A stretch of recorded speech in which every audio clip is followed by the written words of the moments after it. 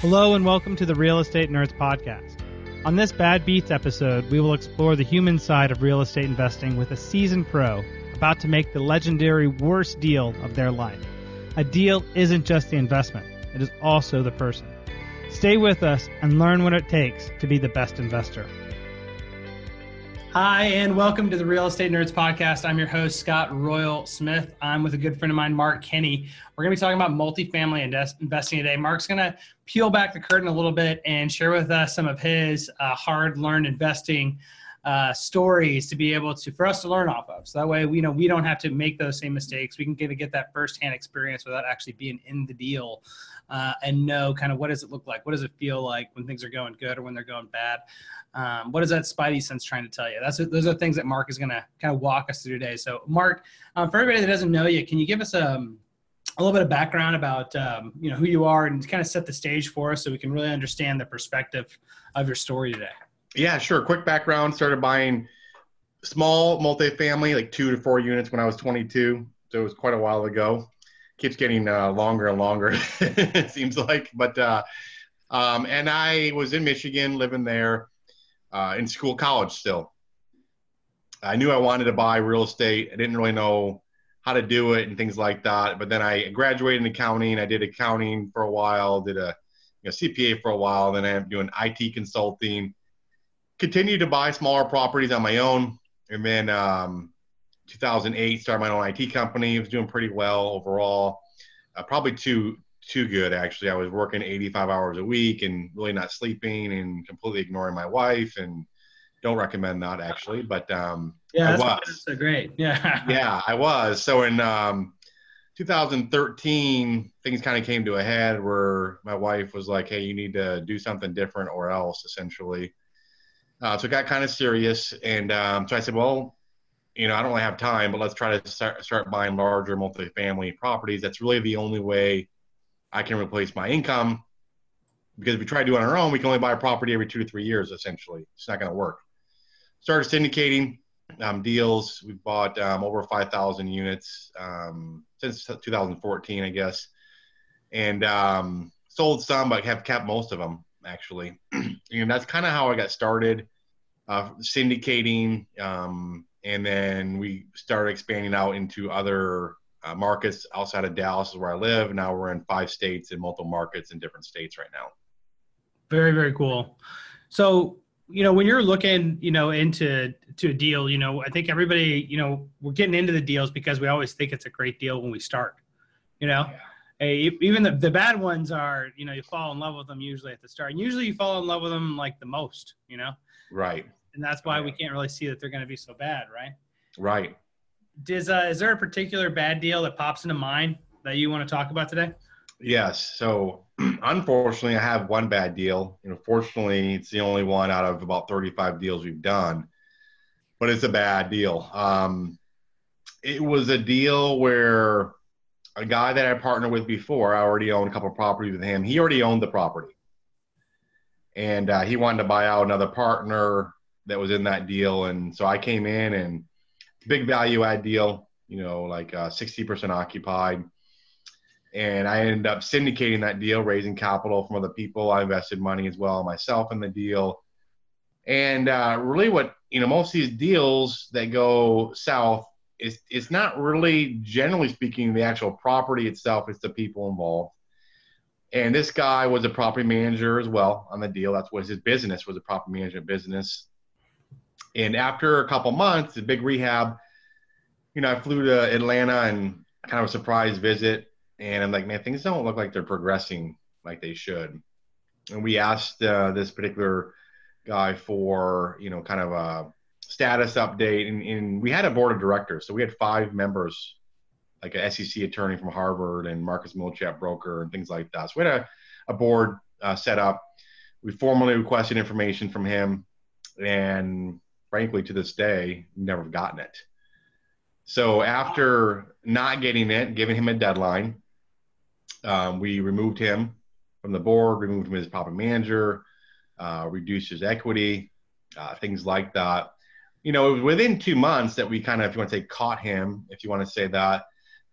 And so quickly, but what we didn't know and this is, really the crux of this whole issue, was that we bought into an existing LLC.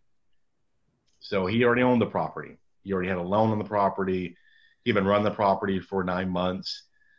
A lot of upside from a all paper perspective in the deal, as far as upside, the way it looked, that could be improved. But after we moved him, then that's when everything kind of went south. So there were things that came up from months before I was involved in the deal, months before any of the investors I brought in were involved in the deal, issues that were tied to the LLC. Never disclosed, never recorded in the books. So we started getting inundated with liens and vendors coming out of the woodwork saying, hey, we did work there 9 months ago, haven't been paid. But again, so let me just get this straight. So you get into the deal, it looks really great on paper. You have a good investor pool of people that you're putting money into the deal that you think are all really smart people. Right. Went through a process. You vetted the person you're buying the property from. That all looks good from what you guys can tell. Feeling probably pretty confident about the deal because you're with so many other smart people that are all looking at the same deal together. Right? That's probably going to give you quite a bit of confidence.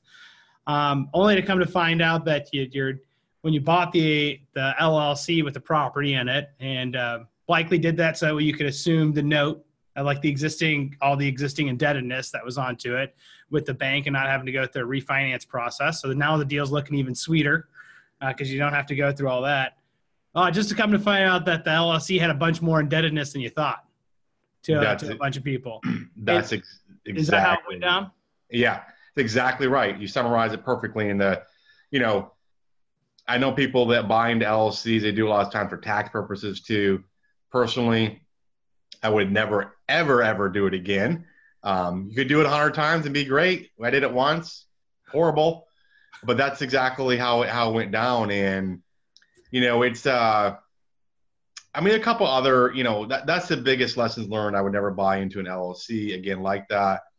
I don't like the idea. It's my personal opinion. People can vary on this. I don't like the idea of having a property management company as a partner, because what happens is a property is not performing. You have a partner who is a general partner in the deal.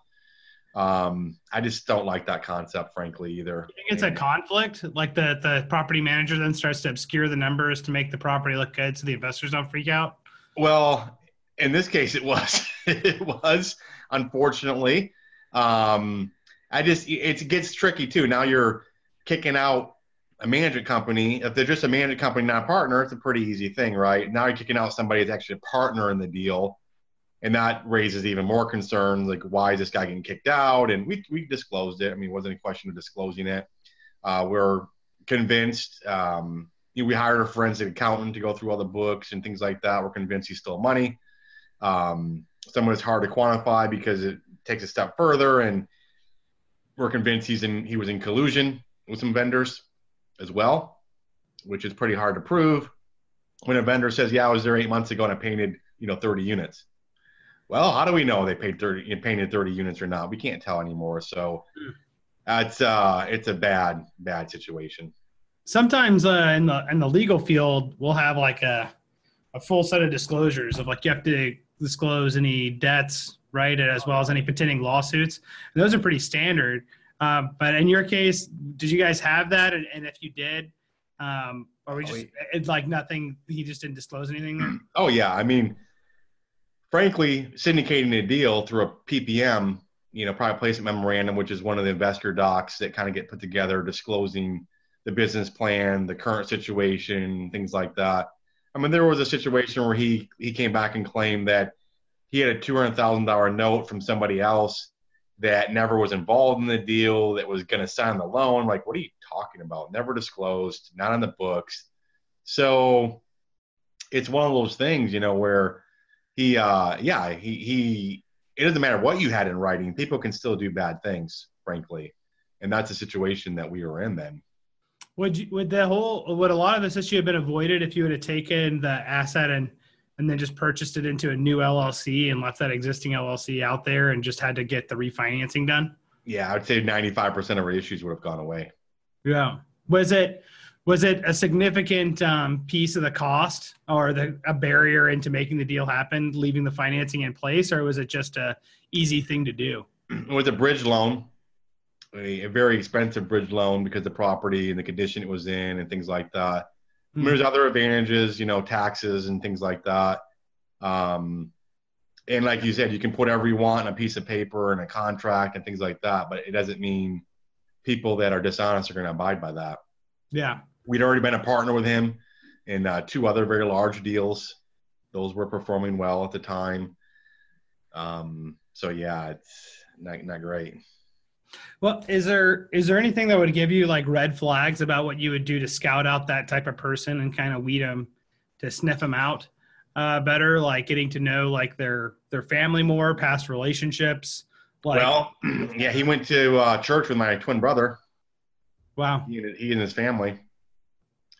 I don't know. Yeah. It got really messy and litigation still ongoing. He actually, unfortunately passed away last November, which makes it even trickier right now. But I think, some people in the area that I had talked to that knew him didn't have anything negative to say. Now, as time went on, more people did have things to say about this guy. But I think I was on a call with his old partner that was getting bought out of the deal. And of course, he's going to say whatever he wants to get out of the deal. Reality. I don't know. I mean, my twin brother knew him. He was in a life group with him at church. He was, I know an SEC attorney from Harvard that knew him, Marcus Millichap broker that knew him. It's one of those things that, hopefully never happens to anyone else, frankly, but it will at some point happen to somebody. And, I felt like we went through all the steps we need to, especially being a partner already in the deal, right. The deals with him. I mean, it's just bizarre. Yeah, I would think so.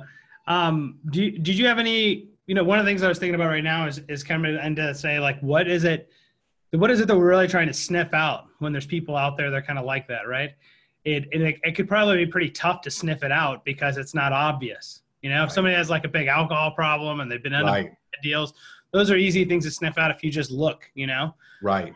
But this guy probably sounds like somebody who is overall probably like on the right path of being a really upstanding person, but somewhere veered, Veered, yeah. And frankly became, I'd say con artist, if you want to use that term. And he had, and people would get on the call with him and think he's God's gift to property management and multifamily and things like that. But as time went on and things started getting more and more exposed, it became very clear that he was, doing things he shouldn't do. And then you can imagine, now, into partnerships and things like that, obviously my reputation is tied to his. So even though I didn't do anything, if you want to say, wrong from an ethical or any perspective like that whatsoever, and no one in the investment could claim that I have, it doesn't matter. I mean, at the end of the day, there's certain investors in that deal. I have a lot of investors in that deal that continue to invest and have invested in a lot of deals with me, and I have some investors in that deal that will never invest with me again. It's reality. What do you do when something like this happens to help recover your reputation and get your own life back on track? Yeah, I mean, I had dumped a lot of money of my own into the deal. We had a number of calls with investors, and those aren't fun, right? Going over all the issues and things like that. I think end of the day, a lot of people that will look at it and say, I put a lot of money of my own money into the deal to support operations and things like that. I signed on a loan that had, carve-outs on it that was a loan already in trouble because when we removed him, I had to go on the loan. I wasn't on the loan originally. So, doing things, I didn't take an asset management fee. I didn't take an acquisition fee. So not that those things by themselves fixes anything, because it doesn't, but it wasn't like I was getting compensated, while all this stuff was going on. In fact, I was putting several $100,000 of my own personal money into the deal to try to sustain it. That means a lot to some people, and other people will be like, I don't really care what you did. It's still your fault. Yeah. And so is it just a lot of, one-on-one conversations with your investors and with your group to try to, salvage the the relationships that you have with everybody at that point? There were a number of people that were like, hey, appreciate everything you're doing. So those were kind of easy ones. And there were, a few people that weren't so easy to deal with. And some people I've known for a number of years. Some of them I did IT consulting with and things like that. So a lot of one-on-one, a lot of calls and communication out. And at the end of the day, it was one of those things where, if someone wanted to step in and try to take over, they were more than happy to do it. I would have gladly stepped aside. I actually said that. Frankly, I did. If someone really thinks they can do better, they're more than welcome to come in. And I would have gladly left, frankly. It would have saved me, a ton of, nightmares, essentially. I mean, I wasn't sleeping, I wasn't eating, lost weight. The worst business thing, I've been in business for a long time, the worst business kind of activity or, downside that I've ever gone through. And in some cases, you're just never going to recover some investors. It's fine. They can make their own decision and things like that. I would always say, hey, did I do anything wrong personally? And they should say no, because I didn't. But they're still going to say, well, Select will say I still won't invest with a guy. Yeah. Well, at some point, some people, I think, erroneously think that because you're involved in the deal, that you're guaranteeing the deal, and that they don't. That's why we have right? And we have all the legal documents that kind of go through that. And, one guy got pretty nasty and continues to, frankly. And he's invested before and, educated investor. You should know. I mean, I've unfortunately lost money in other investments like oil investment and hotel I invested in, things like that. It's probably going to happen if you're in the business long enough. You kind of just need to, you don't have to like it, but you need to kind of suck it up and move on and stop wasting energy on the past or what we could have done. Or people are like, well, we should have sold it earlier. We should have. Yeah, okay, it's easy to look at it now, but we didn't have to, but we took, I don't call it a vote because it wasn't a vote necessarily. We took a survey from the investors saying, what do you want to do? Do you want us to sell it now? You want us to try to go into a new situation with a new debt? We listened to the investors and we did that based on, the percent ownership people had in that deal. So yeah, that's a downside of syndication. If the majority or super majority of the people want to go a certain direction and we go that direction and you don't want to, it's tough. Frankly, you don't have a choice. You're not in the deal by yourself. You have other people that might have a bigger percentage ownership or voting right than you, and they'll dictate what will or will not happen. Very true, Mark. What going through this experience and with the investment and then rebuilding the relationships with your investors in some cases, how has this made you like a stronger business person and a better investor moving forward? A lot more leery about who I partner with, for sure. And frankly, and this isn't, I don't know if it's a good thing or not, but very few things really faze me. I mean, going through this was, like I said, I can't really think of any tougher situation ever in business that I've had to go through in this. So as things come up now, putting in perspective, I'm kind of like, well, that's really not that big of a deal compared to, what we just went through. You kind of learn more how communication wise, and you can always improve for sure on how things are handled and things like that. I do wish maybe we would have cut it earlier. We tried to sell it and took longer than we wanted to, and the buyer backed out and things like that. And people are I can't control that, right? I mean, I'm doing whatever I can, but I felt that we try to do it, as fast as possible. With the refi, we found out we couldn't do it and things like that. So we looked at different options, but I think it really kind of helps you kind of a little thicker skin, if you want to say too, kind of dealing with people and just being honest and frank with people where it's at, and not trying to sugarcoat things, because it's pretty hard to sugarcoat something like this. And the little things that come up here and there on deals really don't seem as big of a deal to me now as they probably would have if I hadn't gone through this. Can you give me an example of that, of like where would be something that you would normally sugarcoat and now that you're just more frank and upfront about? I mean, with investors, you probably wouldn't sugarcoat it because it's really not to me, I'll share, hey, here's where we're at. We don't have money. We're running out of money. There's no money in there. So I wouldn't sugarcoat something. Now, does an investor need to know every single thing going on day to day? You know, someone got evicted, things like that. So I would say, as a general statement, be upfront. People rather have you be upfront and honest. It's going to catch up with you, right? And you can't hide things like that. They're going to come up. They're going to come up, right? So yeah, I mean, I wouldn't sugarcoat anything really. I'm probably a little too blunt sometimes, frankly, as far as people are always like, you tell exactly how it is, and I do. But sometimes people, it freaks people out too, right? Kind of being that blunt about things. Yeah. What way have you found to be able to like approach things bluntly without, freaking people out? If you have a plan, that's the best thing. So you might wait. If you found out something today, hey, there's a fire at the property, right? You don't send an email to all investors. There's a fire at the property right now, right? Try to gather the facts as much as possible, because you know what people are going to do. They're going to come back and ask you questions. But try to get as much of the facts up front so you can be blunt. There's a fire at the property. It was caused by whatever, an electrical. We've already engaged insurance company. Police report was done. Kind of getting your story together kind of helps lessen the impact, because yes, something bad happened, but we have a plan in place to fix it, or try to fix it. So that's you can still be blunt, and without really freaking people out necessarily. But like I said, I'm kind of just going to tell them how it is. But having that plan or story of the action plan is going to help lessen people's concern. Very cool.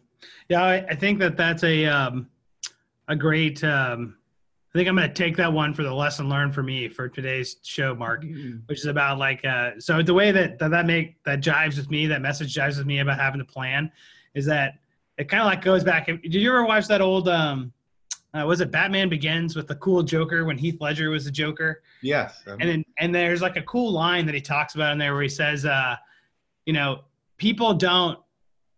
people are calm as long as there's a plan. Nobody questions the plan. Yeah, right. Of how insane the plan might be, right? That's right. And he's doing it as I think like a part to be able to be like over the top, right? About like how much people are invested inside of plans, right?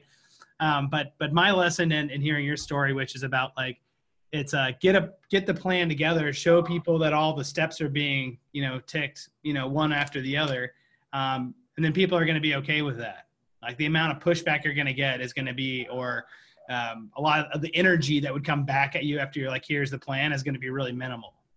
That's right. And you might not have the whole plan laid out. Say, hey, as long as you have the next couple steps laid out, here's what we're doing next. And we'll kind of reevaluate the plan and maybe change the plan based on what happens in step 3. It's tricky, without a doubt. And it takes a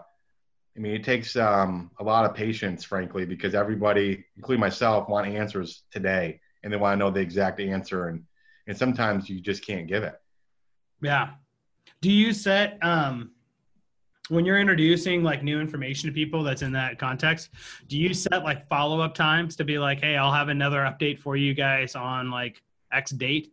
So then they like to frame people's minds, but does it matter much to them, or they're like, we want information right now anyway?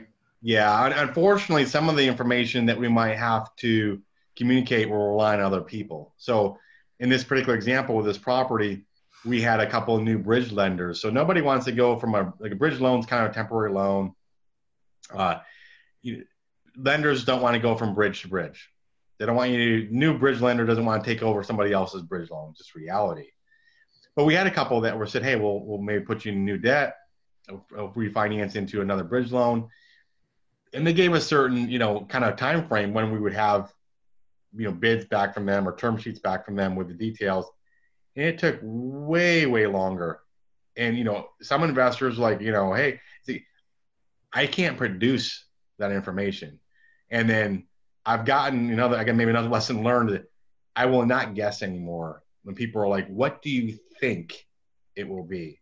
What do you think the lender is going to give you? What do you think the interest rate is going to be? I don't know. So I don't want to guess anymore. I put that and communicate out that I'm done guessing what I think is going to happen, or when a property, when do you think it's going to close? Do you think the new buyer who is, having a hard time raising money, when do you think he's going to get all his money in? I don't know. You're asking me to speculate and purely guess on things I have no control over. Probably a long time ago, I probably would have guessed. Well, I think maybe by next week we'll know.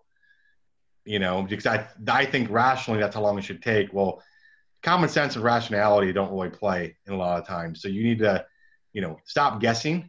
Tell them I don't have an answer for you. I'll let you know when I have it. But that's something that I've learned for sure. Awesome, Mark. Well, if you were going to leave the audience here with like a lesson learned for today's podcast, like what would that be?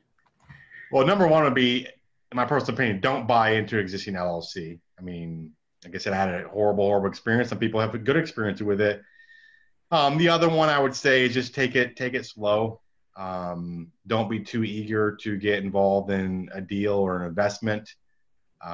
Make sure you're extremely comfortable. Ask the right questions ahead of time. In this case, it would have been very difficult, but I know a lot of other investments where people just don't ask questions up front. So make sure you're comfortable up front, getting answers to your questions. Some people feel like, I shouldn't. I don't know if they'll call me. I'm not sure I can ask you this question. I'm like, you can. We're trying to have you invest $75,000 or $100,000. You can ask me any question you want, right? So being open to ask questions and don't, because it's a big investment. So, but the biggest one for me, don't buy into LLC. Awesome. Yeah, true words right there for sure. And Mark, for anybody that wants to get a hold of you, what's the best way for them to do that? My email is Mark, M-A-R-K, at think, which is T-H-I-N-K, multifamily.com. That's awesome, Mark. Well, thanks for coming on the show. I appreciate you being here. I look forward to working with you here in the future with everything that you guys do. And if there's anything that we can or I can do for you, Mark, always just let me know. And thank you for sharing all that great information today. I appreciate it, Scott. Thank you. That's all for this Bad Beats episode. I'm your host, Scott Royal Smith, with the Real Estate Nerds Podcast. Did you see yourself in any part of that story? I know I did. If you enjoyed the show, leave a review to help clue in the sleeping masses of what they need to know and what we all need reminders of. Do your good deed for the day. Thanks, and I'll see you again soon.